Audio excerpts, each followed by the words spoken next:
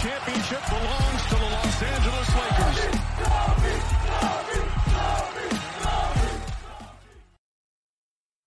Hello, Lakers Nation. Welcome in. Trevor Lane here for LakersNation.com, your home for everything Lakers. This is the Lakers Nation Live Offseason show right now, but it's also Kobe Bryant's birthday. Happy birthday, Kobe. Joining me to talk all things Lakers, including Kobe's birthday, and tomorrow being Mamba Day, is Matt the Optimist Peralta. Matt, how you doing, man?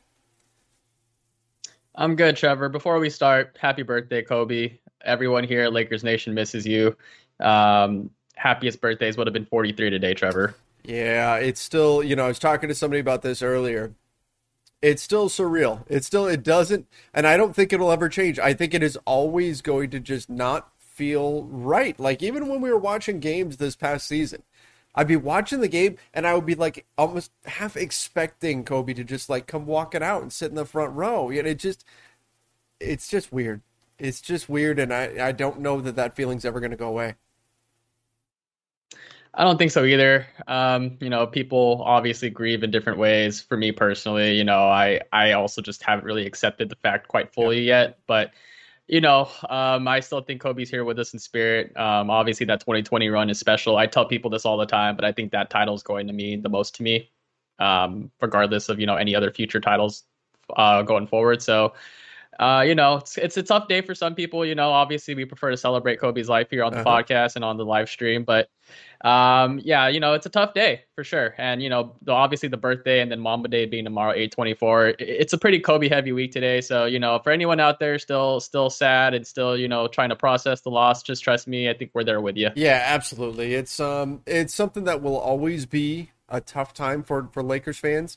But again, we get through it together. And that was always, even when we go back to when Kobe passed, the silver lining to it, I suppose, if we even want to go so far as to call it that, but the way Lakers Nation as a community, all the Lakers fans leaned on each other and supported each other, I don't know if I'd seen something quite to that level.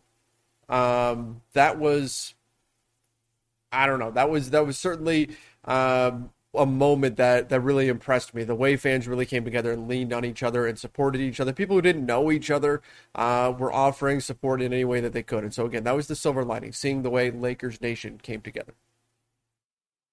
Yeah, I was one of the, lucky few that was able to go to Staples Center and, go see all the murals and the memorial stuff for Kobe. And I think that's probably going to be one of the most surreal and yet communal bonding moments I'll ever experience as a fan. Just being in that space with, thousands of people literally there all for the same reason, which was Kobe. And, the Lakers organization prides themselves as a family organization. And, I think that Kobe's, tragic passing really brought the Lakers community together. And that's just such a powerful moment I don't think I'll ever forget. And I'm sure, anyone that was there, people that were, doing their own thing at home, I'm sure that's something they'll never forget either. So again, like, if you want to go as far as call it a silver lining, I totally agree with you. I think, sports has this powerful like magic that brings people together. And that's what I love about it the most. And, unfortunately, it came in a very sad and depressing time, honestly. And I was just happy to, share that moment with the many people in attendance that were there that night. So it's always going to stick with me forever, for sure. Sure, yeah. I mean, it has a unifying effect. It connects people. It's what shared experience can do. And, whether it's in the positive, as we're celebrating an NBA championship, or a negative, where we're processing something like what happened with Kobe. But obviously today, tomorrow, days to celebrate what Kobe brought to Lakers Nation, what he brought to the Lakers in terms of championships, in terms of incredible moments and everything else, and just the way he touched everyone's lives. Certainly a positive thing to look at as well. But I'm getting a lot of people that are in our chat that are saying how difficult it was for them, how it hit them on a personal level to a greater degree than any other celebrity passing. And hey, I'm right there with you. I'm right there with you. This definitely affected me to a degree higher than any other sort of celebrity connection or anything like that would have. So totally feel you, Lakers Nation. Understand what you guys are saying. Yeah, same here. Trust me. I know Trevor and I do these shows so often that you can kind of forget that we're fans as well. And Kobe Bryant meant a lot to both of us. Me, SoCal kid growing up, a Lakers fan, and Kobe is a large part of that. He's the reason why I love basketball, the reason why I love the Lakers. I can go on and on and on about it. And so, trust me when I say for anyone still feeling it, and if anyone out there thinks it's weird that you're still grieving, I don't think that at all. Hmm. I think this is going to be a forever thing. I don't think it's ever going to feel real. And I don't think it's ever going to be completely okay. It's just one of those things where we kind of have to just, bite your jersey, so to speak, and just keep trudging on like Kobe would. So that's what helps me. That's what keeps me going. That's what that canvas in the background's for. So although Kobe might not be here physically with us anymore, that spirit, that mentality, that willingness to attack challenges head on, that's something that I carry every day. And so, I hope that's something that, people can lean on themselves and look for comfort whenever, the chips are down or times are rough. Yeah, exactly. Exactly. But again, Lakers Nation, we're here for you guys. We've got everybody piling in with all their comments and questions, and a lot of people talking about how much Kobe meant to them. So that's great to see. Appreciate all of you coming in from YouTube, from Facebook, from Periscope. Always great to be able to come here and talk Lakers basketball. We've mentioned this before on previous shows. Right now, we're kind of in that limbo period right now, right? Where for the most part, free agency is done. The Lakers still have a few roster spots, and we'll talk about those in just a bit. We're going to get into what they might do with those open roster spots. But for the most part, free agency is kind of coming to a close, and now we're getting ready for the season to start up. In about a month, we're going to see training camp kick off, and so there's a lot to still discuss. But in terms of the news flying at us like it was just a few weeks ago, that's definitely slowed down. So now we can kind of start breaking down some other stuff, like how the team's really going to play stylistically. And of course, while we're doing that, we're always going to be remembering Kobe and everything that happened there. And of course, tomorrow being Mamba Day, August 24th, 8 and 24 together. We'll certainly be talking about that tomorrow as well. But let's just talk stylistically for a minute here, Matt. Russell Westbrook joins the team. What are you looking to see from the Lakers on the floor next season? Because I have a feeling, and I want to let's focus offensively. I have a feeling it's going to look very, very different than the way things looked last season, because you've got new personnel, but then you also have David Fizdale coming in. What's that going to mean for the Lakers' offensive output? So I think two things immediately stick out when I think of this current Lakers roster. And let's start with Russell Westbrook. The Lakers were a deadly transition team. And I think that's always going to happen when you have LeBron James and Anthony Davis on your team. Not only are they physically dominant, but they're able to use their size, strength, and speed to get to the rim and transition opportunities and finish. I think with Russell Westbrook, you probably triple down on that factor quite a bit.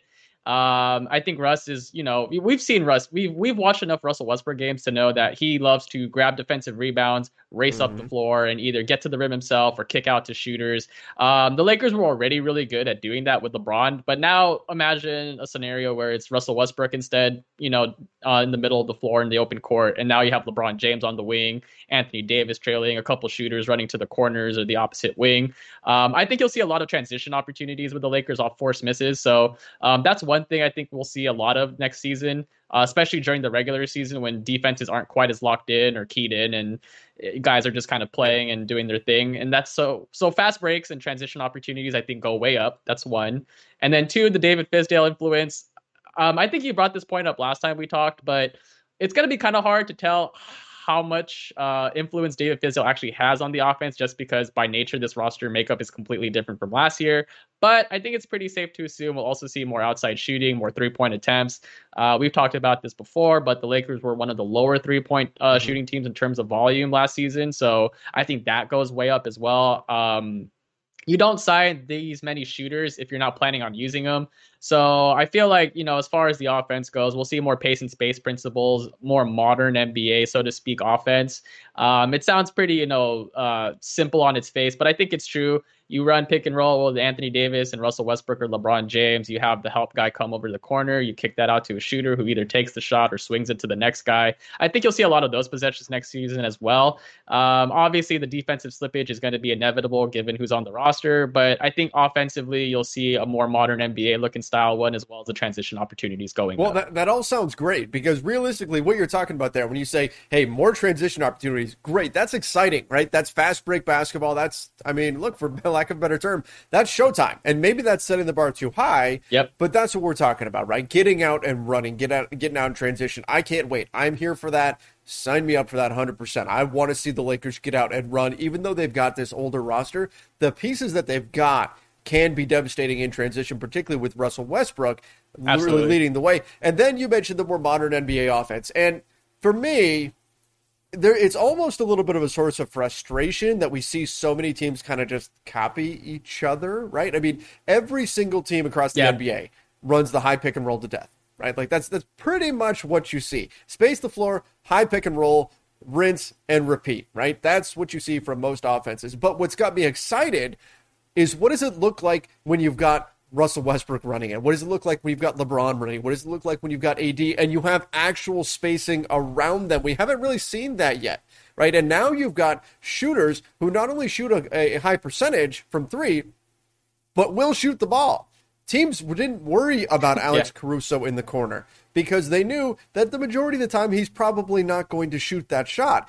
That's not going to be true of Carmelo Anthony. That's not going to be true of Wayne Ellington. And I'm not saying there isn't a drawback to the going to those guys. Yeah, you sacrifice defensively, but on the offensive end of the floor, I'm expecting a much more dynamic team that can create a whole host of problems for opposing defenses. So I can't wait to see how all of this comes together.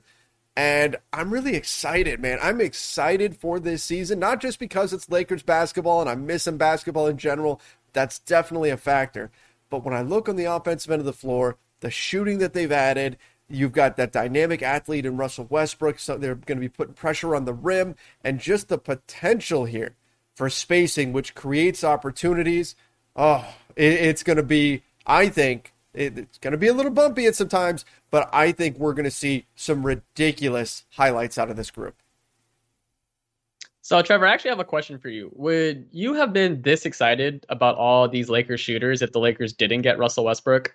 So the team is LeBron, AD, and then you still have the same set of shooters. Maybe you have a Buddy Hield type player. Are you still this excited about the Lakers offense, or is Russ that X factor that makes this, could explode and be like way more fun? No, yeah, it is. It's 100% Russell Westbrook. He amplifies all of this. And look, there's a lot of people out there, and I'm talking about particularly in like the NBA national media, right? Not Lakers centric, who are still very much questioning the Westbrook thing. And some even saying this is horrible. Look, we saw the ESPN thing the other day where they said this was the third worst move of the offseason was the Lakers getting Westbrook.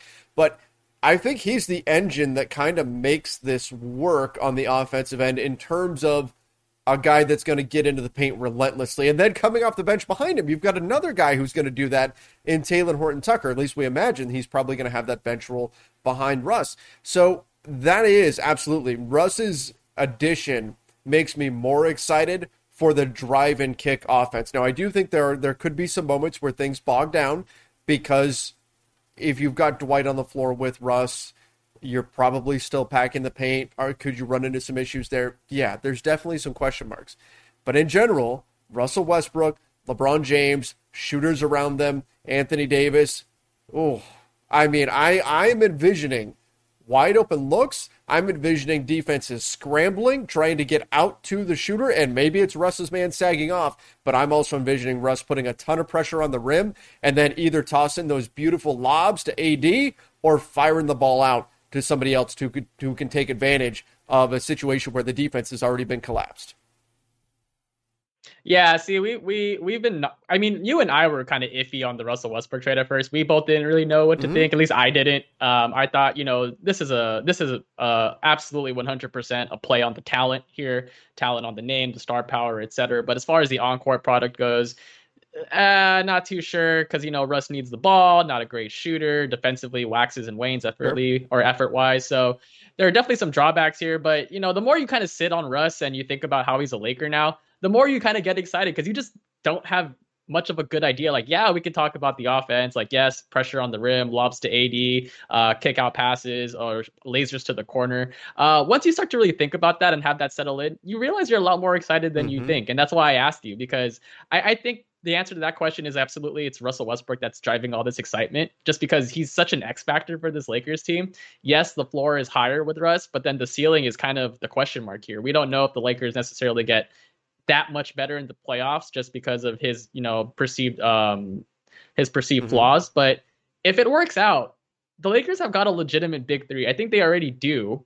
But as far as how effective they are, how good they can be, how far they can take this team, we can't say for certain. And I think that's kind of the intrigue here with the Lakers, is that I think it's like this talent experiment that we're really just not sure how it's going to play out. So that's why I'm personally excited for the regular season, because I think you'll see the glimpses, the flashes, the hard evidence that what we're kind of projecting as our hypothesis for the offense and defense right now. So I'm super excited. I have legitimately no idea how it's going to play out. If you told me it works miraculously and the Lakers win their 18th title, I would not be surprised. But if you told me what other people are thinking as far as outside of the Lakers fandom goes, that it's going to crash and burn and it's going to implode, I also kind of wouldn't be that surprised. So that to me is just, the gamble the Lakers made. And I have no idea how it's going to play out, but I'm excited to see how it does. Well, let me tell you, I think what's going to be the X factor, it's Frank Vogel and just how good of a defensive coach is he. I think we're about to find out.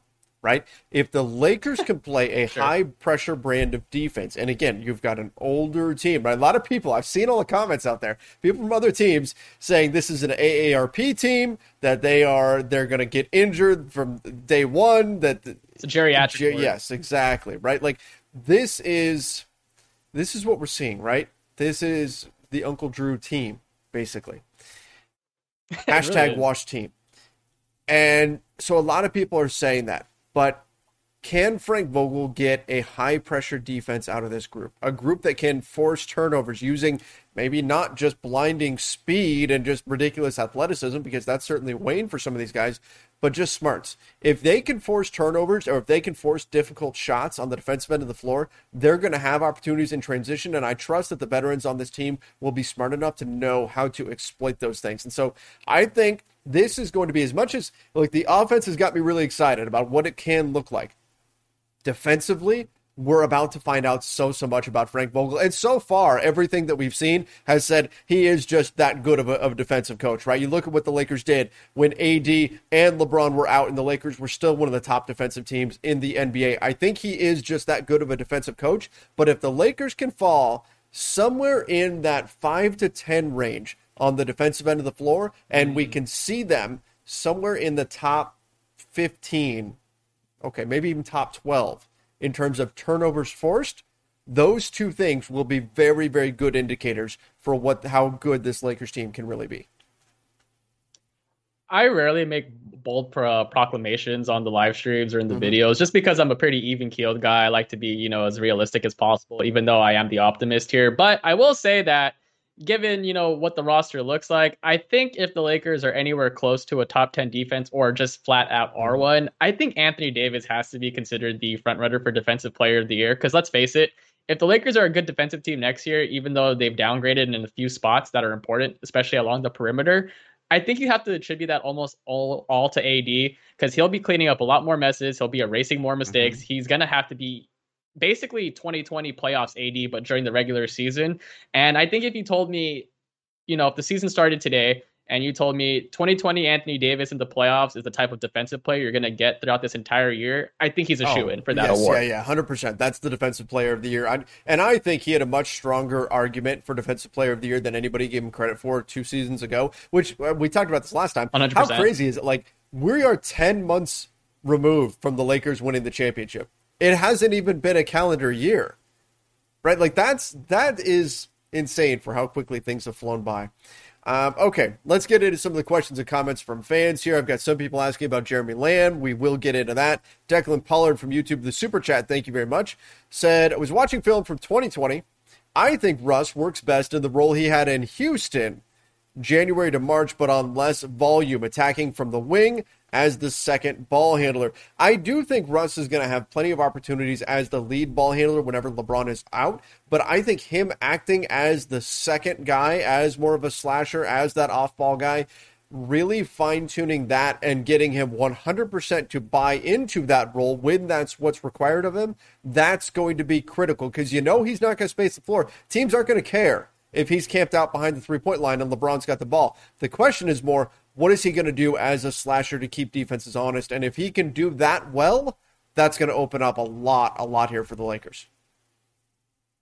I've been toying around with this idea a lot, and I don't know if we'll ever see this lineup, but if they pulled it out in the preseason, I would be giddy. I've been thinking a lot about what if the Lakers just decided to mess around and play ultra small Lakers basketball with LeBron, Russ, and three shooters.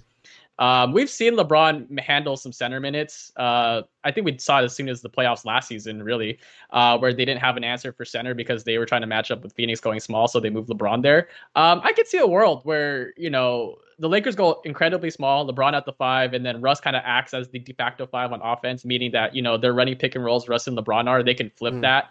And then you've got so much space around the perimeter if you've given them 3 legitimate shooters. Defensively, it's probably a train wreck, and I don't think that's why we'll ever see it. That's just not Frank Vogel's thing. But from a purely offensive standpoint, I think it's pretty intriguing look if you really look around the league and figure out, what big man can LeBron not really guard. I don't think you'd put him against, Jokic, Embiid, the big guy, the big centers in the league. But if we're talking just a regular season game, this other team's not that great. You want to tinker with some lineups. I think that'd be a really interesting look from a fan's perspective, just because the offensive firepower, the transition opportunities, we talk about that a lot, but imagine if you just had 5 perimeter guys a la Houston.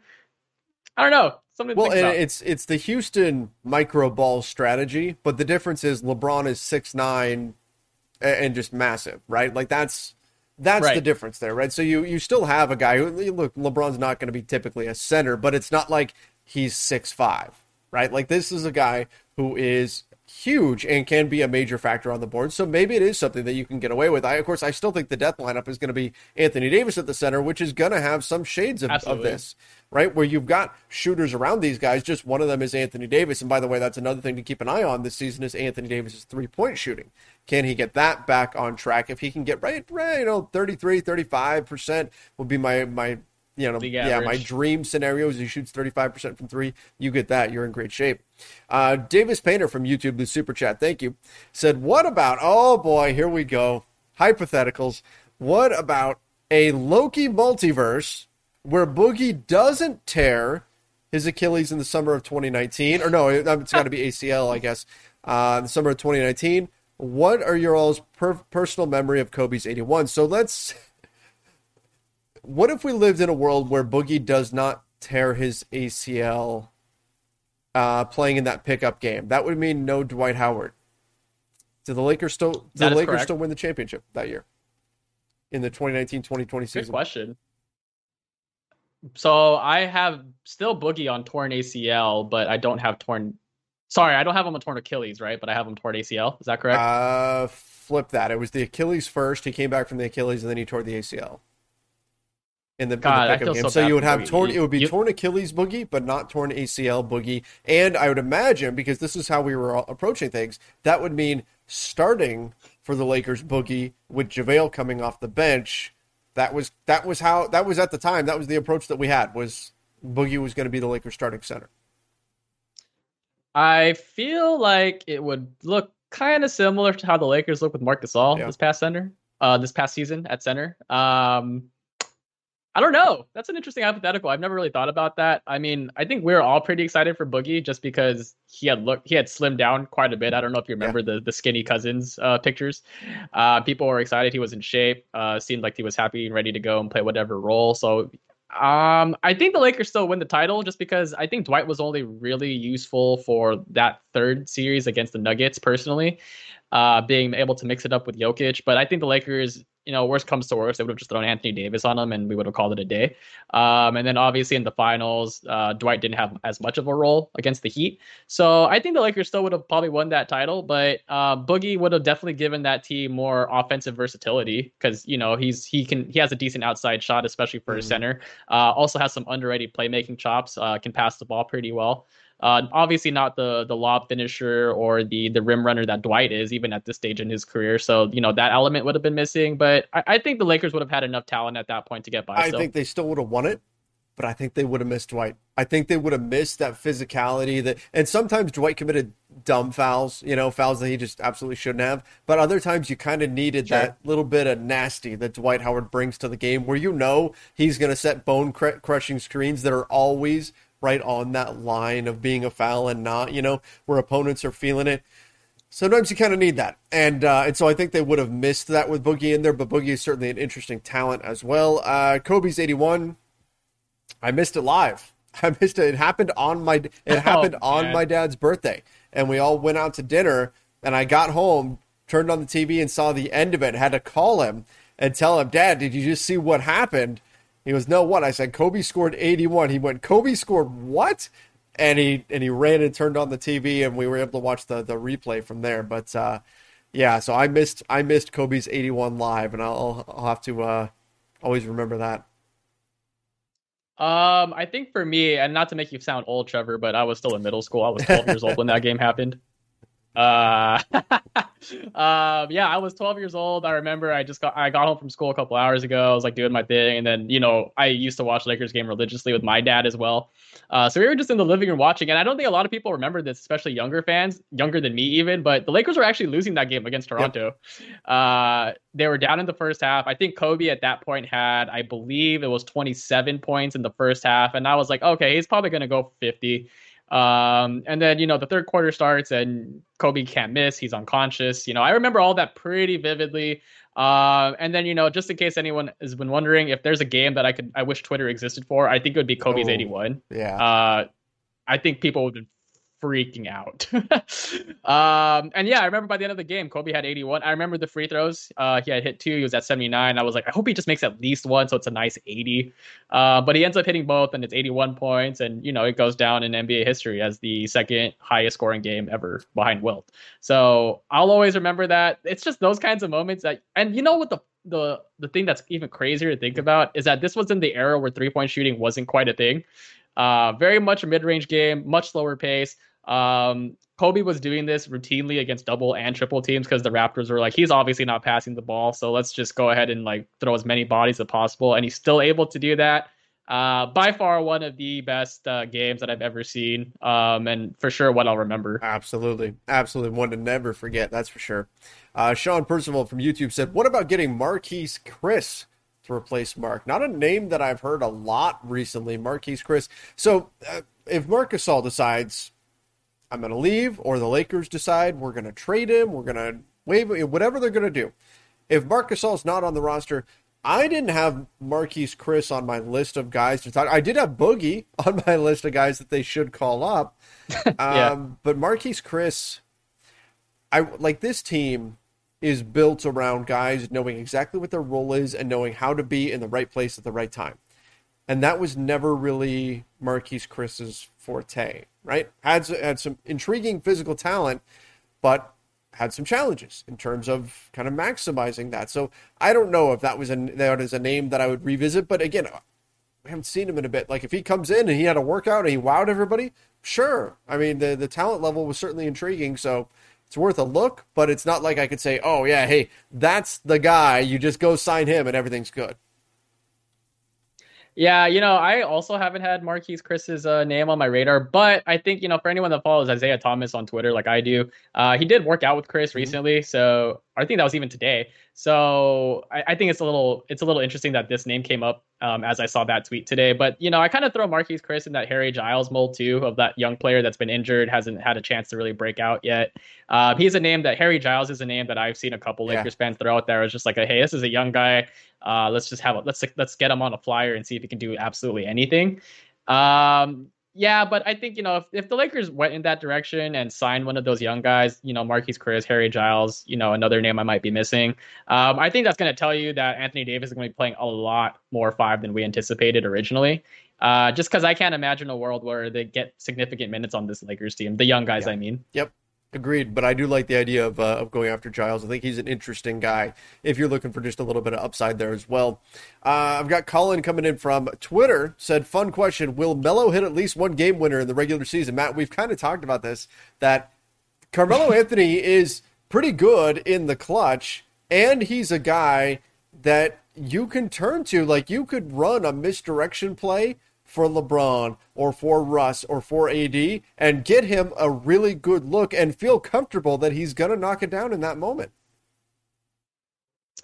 The over-under is 0.5 game winners, right? Trevor, what are you taking, the over or the under? I'll take the over, but I wouldn't, like, if you told me it was at 1.5, I'd be smashing that under for sure. I think I would too. I think one game winner is definitely within the realm of possibilities. The only reason why I'm pushing back on this just a little bit is I'd have to imagine that Melo's only in the closing lineup because he's been shooting the ball lights out that night. Can't miss, unconscious, throwback Melo. And I think that's kind of it, because I can't really imagine Melo in the closing lineups too often. I think he will be. I think there are going to be some nights where, they give Melo the closing lineup honors and he's out there with LeBron, AD, and Russ. But I think for the most part, you'll see lineups like, LeBron, Russ, AD, Kent Bazemore, Trevor Ariza, maybe.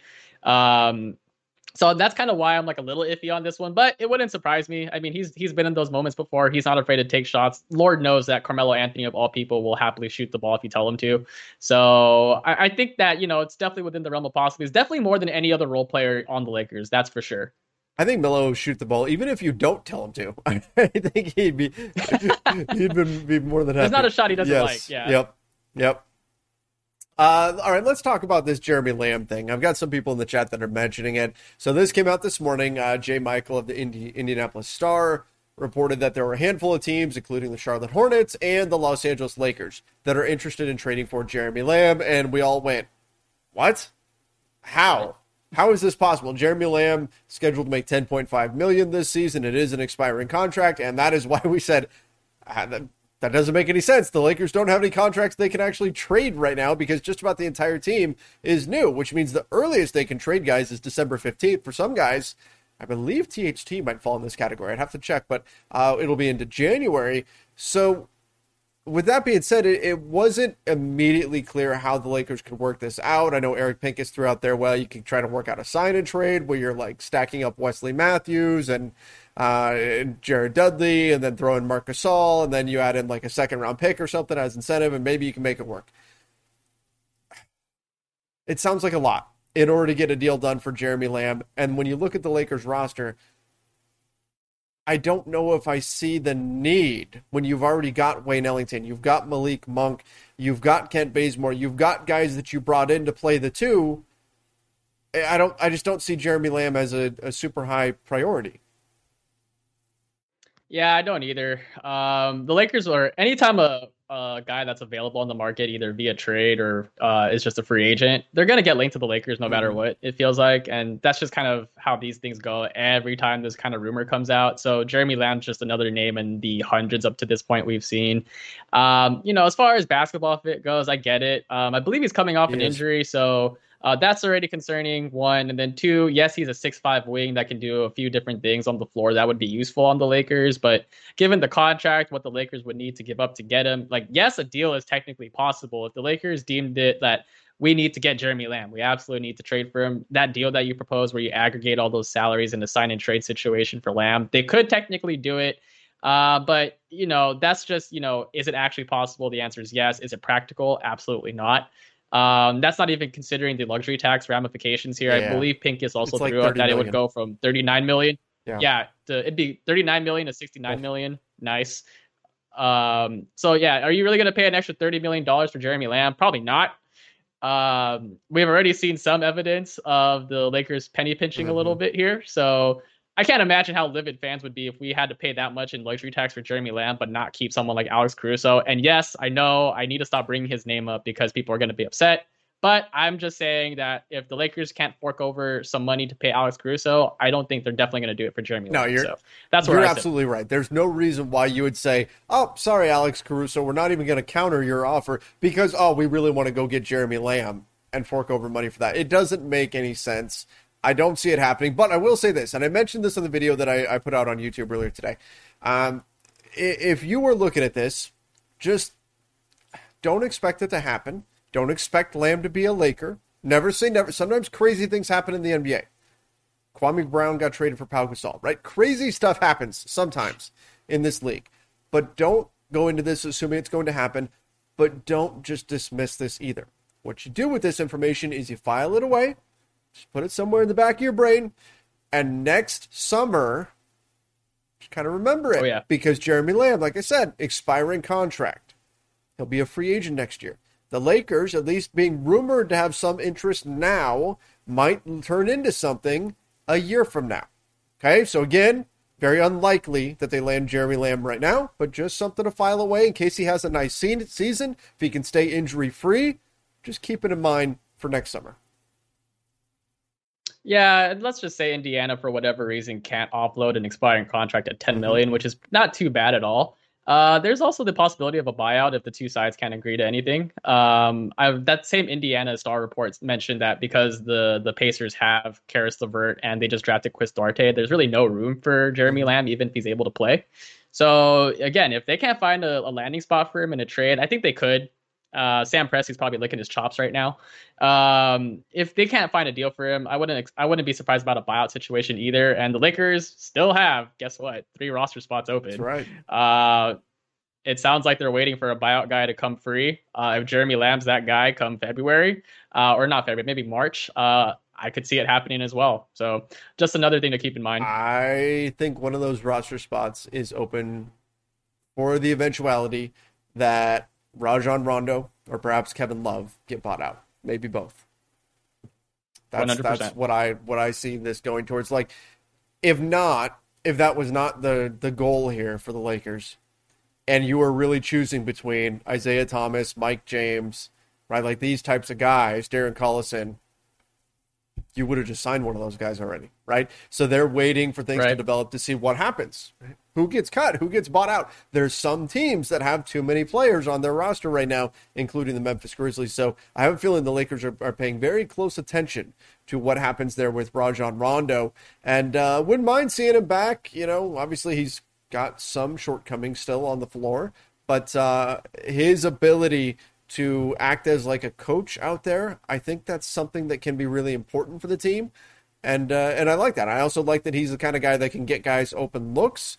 Yeah, we can certainly complain about his own defensive effort. Maybe playoff Rondo appears again. The 3-point shooting, that's a concern as well. But for an end of the bench guy, Rondo's intelligence, I think, would be a nice fit. Yes to all those things. Also, former Laker Rajon Rondo. That's true. He also checks that box. Pretty much, if you want to be a Laker this season, you had to have been a Laker the season before, right? It's like Pirates of the Caribbean, right? The whatever it is, the Isla de Muerta can only be found by people who already know where it is. That's what it takes in order to be a Laker. You have to have already been a Laker at some point. That's the conspiracy theory with Alex Caruso too. They couldn't re-sign him until he became a former Laker. That makes sense. Just wait down the line. That makes sense. That's what's going to happen here. So somebody asked in the chat here, Trevor, are you a Dallas Cowboys fan? Because they saw my water cup is a Cowboys water cup. And so I guess I have to address this now. So my wife is a Cowboys fan, right? Although, frankly, I follow football closer than she does, but she would be considered a Cowboys fan. I am not really a fan of any particular football team. I'll watch all of them. The Rams left when I was a kid, so I didn't really have a team to latch on to. And so because of that, I'm kind of a free agent. And don't get me wrong, like, there's teams that have drawn my attention, but I've kind of tried to keep it this way. It's kind of fun. Like, for basketball, I'm so locked in on the Lakers, and then, with baseball, you've got the Dodgers, right? Like, you live and die with these teams. For football, I try to keep it where I can just watch the entire league and not lose my mind on who's winning, who's losing. Mainly just focus on, are my fantasy guys playing well or not? And then go from there. So, yes, that's why I have a Dallas Cowboys cup, although I wouldn't necessarily consider myself like a Cowboys fan per se. Yeah, I'm actually a contributor on one of our sister sites, ramsnewswire.com. I'm a Rams fan by nature. My dad actually was here when the Rams were in Los Angeles and surprisingly was not a Raiders fan. While he was here, he was actually a Rams guy, kind of like how he's an Angels guy, even though he was here when the Oh, Dodgers were okay. still good in the 80s. So yeah, it's a little odd. My dad just, I think, wanted to buck the trend and not cheer for like the super popular teams, but he grew up watching the Lakers in the Philippines. So when he moved here to Long Beach in Southern California, he grew up. He was a Lakers guy, so he followed them. So my fandom kind of follows my dad. So I was just naturally a Rams guy, but I'm a Dodgers guy. So that's kind of where we butt heads a little bit. But yeah, I'm a Rams guy. Darren Helen, dude, Darren Henderson or The Darrell thumb. Henderson, man, The like the thumb. injuries are just Yep. crazy.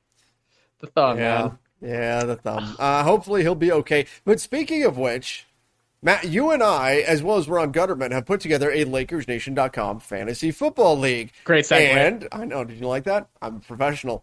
I did. We have one more day. One more day to submit your application to join our league. We're going to pick 9 people, and we've got a ton of applications already, but we're going to pick 9 to join myself, Matt the Optimist Peralta, and Ron Gutterman in the LakersNation.com Fantasy Football League. This season's going to be a ton of fun.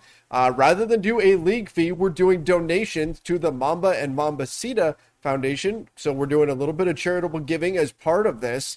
So we're going to play a little fantasy football, have some fun. There will be a prize for the winner. We're working on setting something up with that. It'll be something good. Okay, it's not going to be like oh my gosh, I'm rich now because of this prize or anything, but it'll be something Lakers related that I think people will like.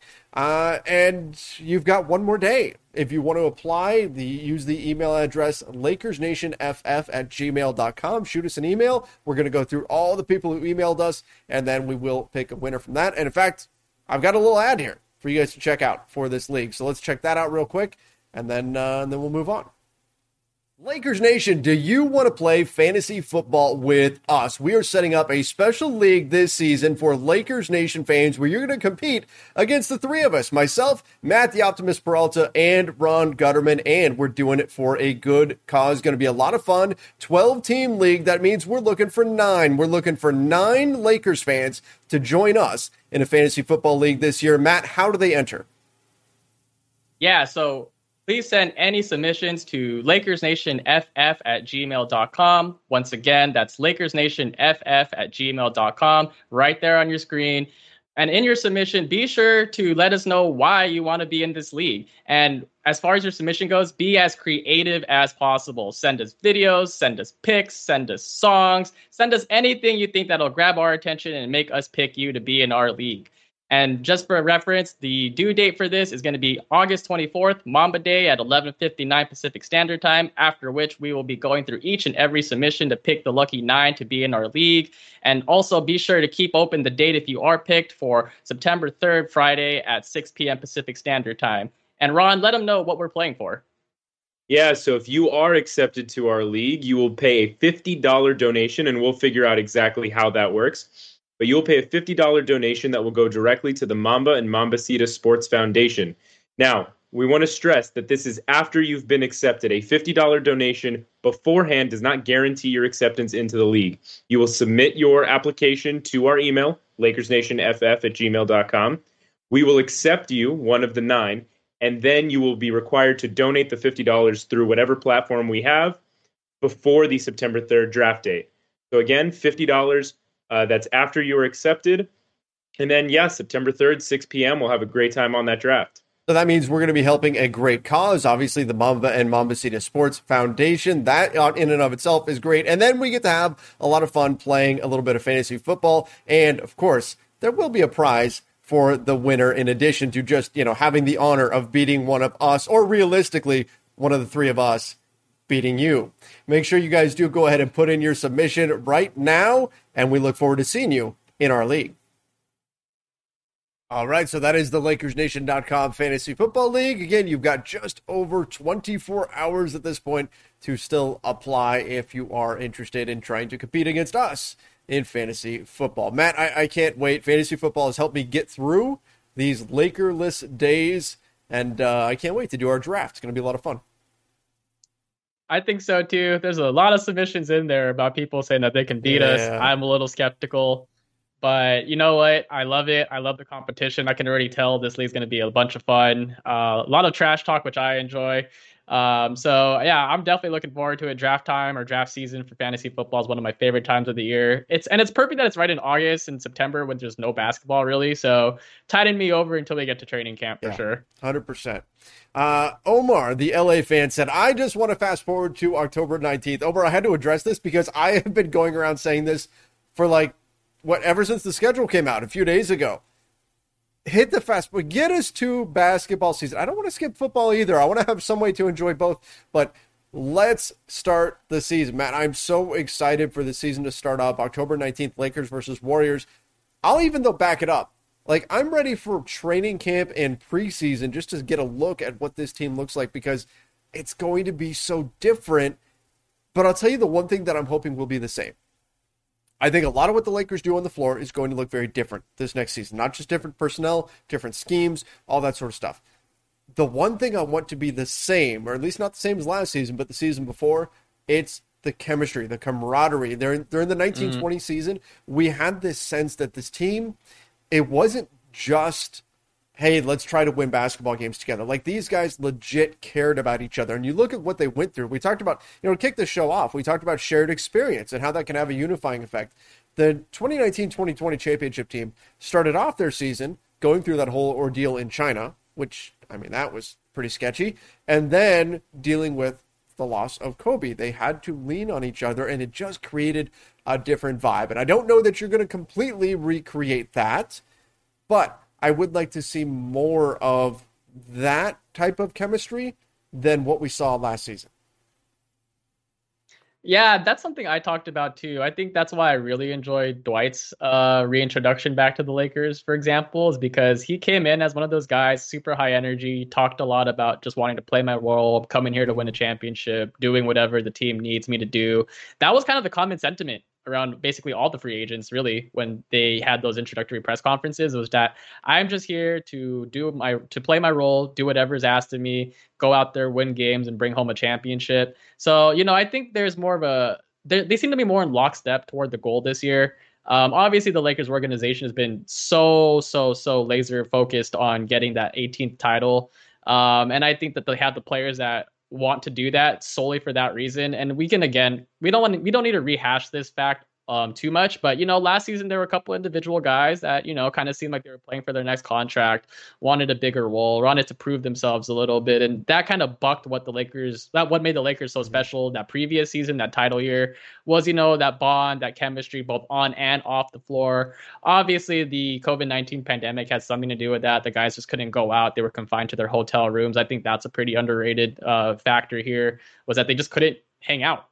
And so I think it was just harder to get to know guys. Guys didn't even meet each other until, practice and training camp started. So I think that there's going to be more of a natural aggression to the mean here in terms of the chemistry building. And then, as far as shared experiences go, I brought this point up a few live shows ago, but a lot of these guys that they signed to the Lakers have a bond already through Kobe and the franchise itself. So I think that's something that they have going for them. And then obviously the old factor, everyone seems to happily admit that they are going to probably get through the Western Conference, but they also want to play up the age narrative. And so I think we've already seen some guys already embrace it. LeBron's had his opinions on it. Russell Westbrook, the role players on the team, they've all addressed it and they've all acknowledged that it's a thing, but I think it's what's fueling them. So having, that underdog mentality as a group, that bunker mentality, as our old friend Byron Scott would say, I think having that on this year's Lakers team is going to be good for them ultimately. And so I think we do see a return to, the more fun Lakers, because we'll have fans in Staples Center again. That's another thing we should probably mention,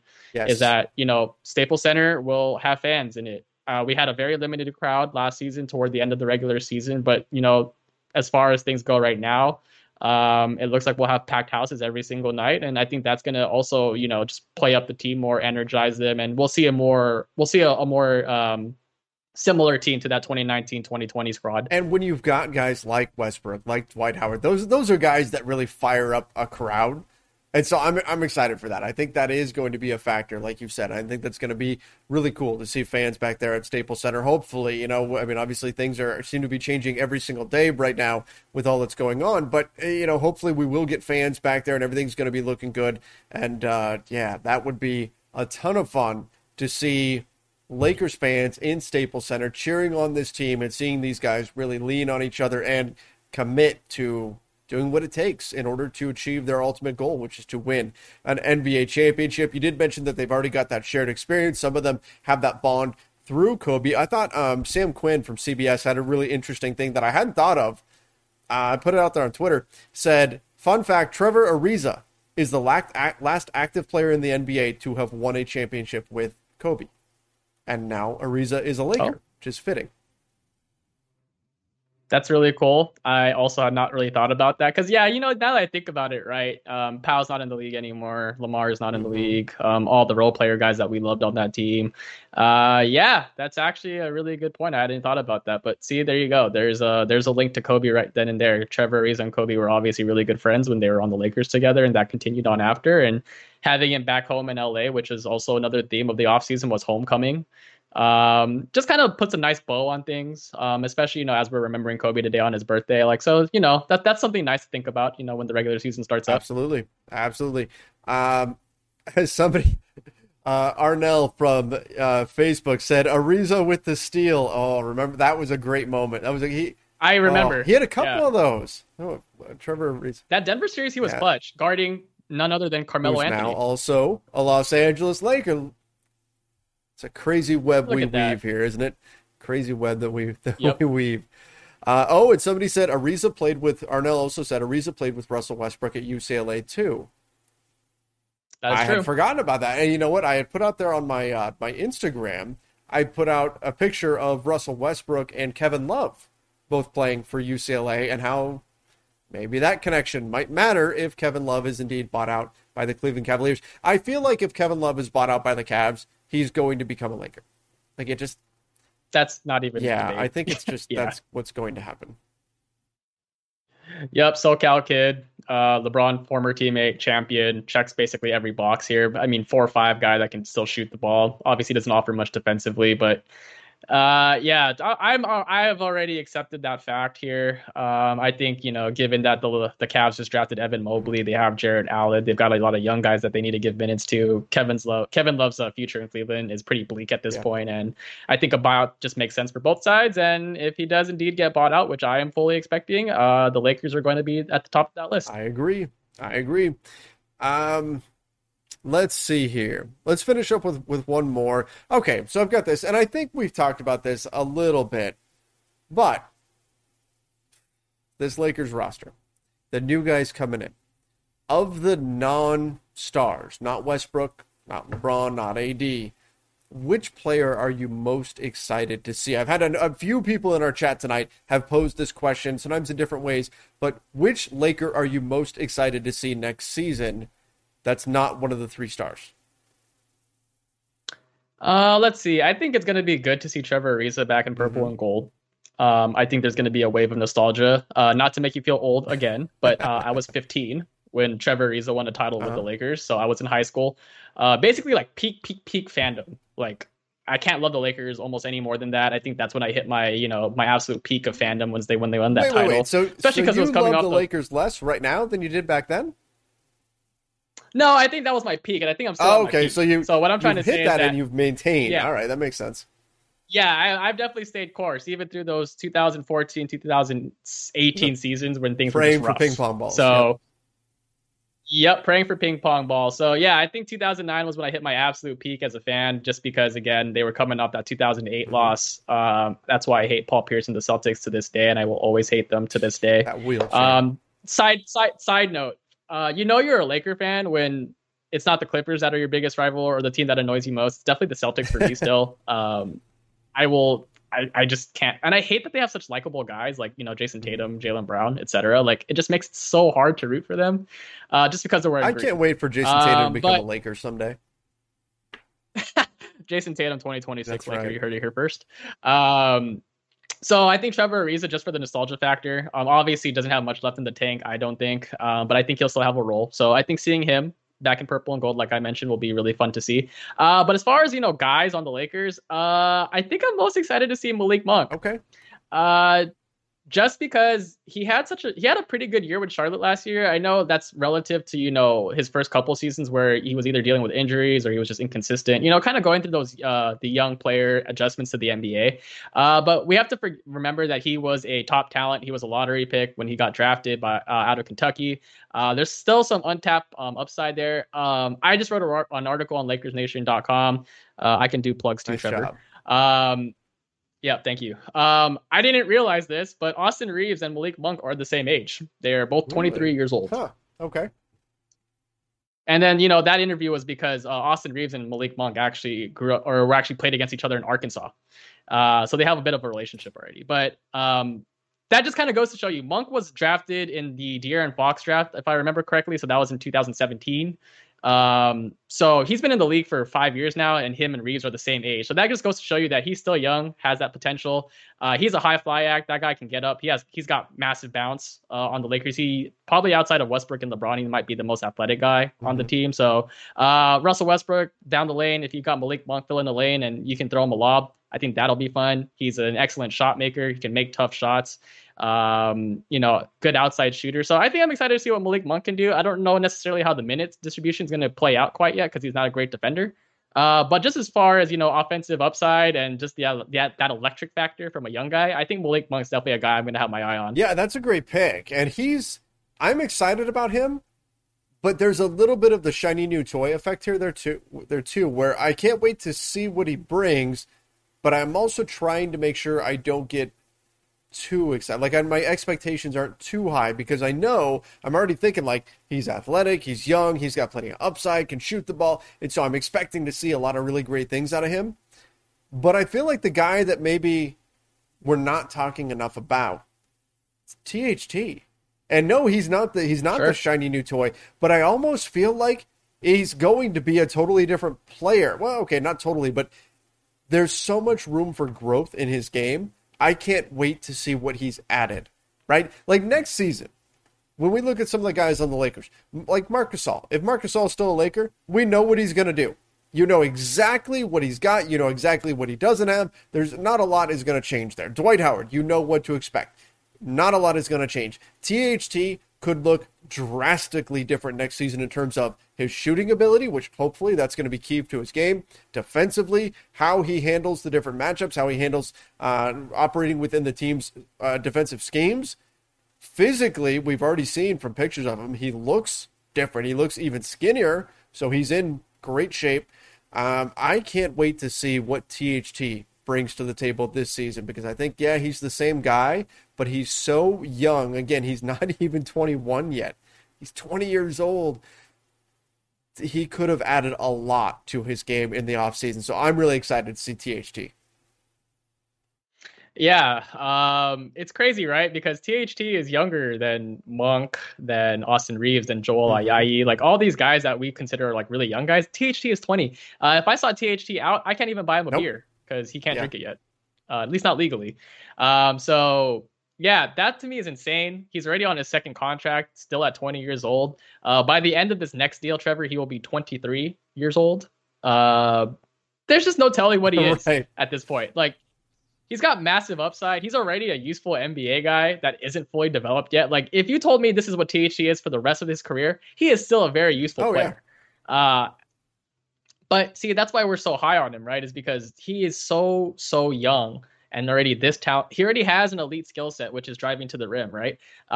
If you already have that, you've already got a pretty good building block. Now it's just, flushing out the rest of his game. He's looked good in these Chicago programs, those clips that have been floating around online. He looks skinnier. He looks way more fit.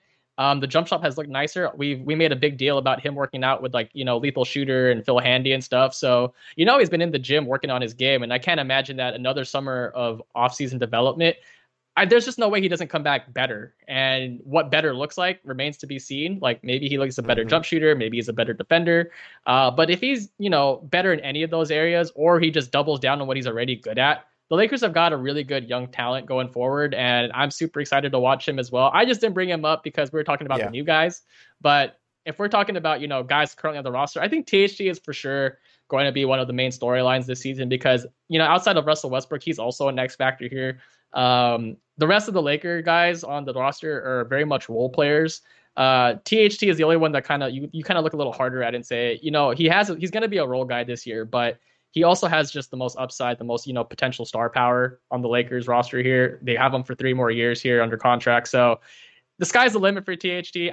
I still don't have any idea what he's going to be, but I just know he's going to be a good NBA player well into my 40s, I think, at this point. So he is tremendous, right? When you look at what he can do in terms of driving to the basket, getting there, he's already got that in his bag. But now, if you can add the jump shot, if you can add a little bit more experience on the defensive end of the floor, he could really leap to the next level. I'm not saying he's going to be a superstar, right? That's not what we're projecting here, but he's got plenty of upside, plenty of room for growth, and I can't wait to see what he looks like. I can't wait to see what all of that turns into this next season. So that's why I'm really excited for him. But like you said, realistically, we're excited for all of these guys. We're excited just for Lakers basketball to get back out there on the floor, particularly after a true offseason.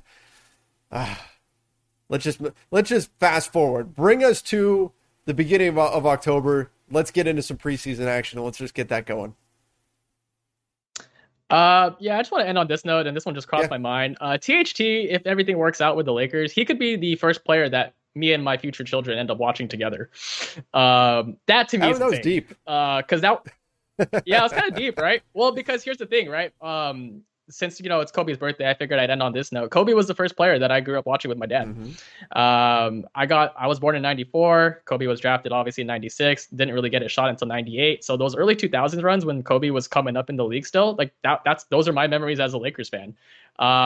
So to me, if THC is a lifelong Laker, fingers crossed, and he's a Laker for, the next 10, 15 years, this could be the guy that I'm like, hey, when I'm talking to my future kids, I'm like, this is the guy. I remember when he was a rookie and now he's still a Laker and now you guys got to watch him. So I don't know. It's like this full circle moment where, Lakers fandom is generational. And so I'm just super excited to see what he ended up becoming. But yeah, crazy thought. That's true. That's the way it could go down, or it could go down like it went for me and my daughter. Her favorite player was Kyle Kuzma. Oh, no. Yeah. Yep. One of her first things that she would love to say when she was just, really starting to watch the games a few years ago, she would yell Kuzma whenever he would do something. And she just really loved saying his name, which it's a fun name to say and everything. But I haven't broken it to her yet that he's no longer a Laker. So, but hopefully that won't happen with you and your kids in THT. I don't want to put that in your head. Hoping not. I hope we have a player to bond over that doesn't get traded for a very controversial point guard in terms of, the NBA landscape. But yeah. All right, guys. I think that's a good place to wrap things up. Appreciate all of you who joined us here from YouTube, from Facebook, from Periscope. If you're listening to the podcast version of this, make sure you do follow us on Apple Podcasts, Spotify, wherever it is that you listen to podcast as well. Don't forget, subscribe to the Lakers Nation YouTube channel. New Lakers videos coming out there every single day. So make sure you guys check that out and turn on notifications. That way you get notified whenever we put out a new video. Till next time, everybody. See ya and stay safe.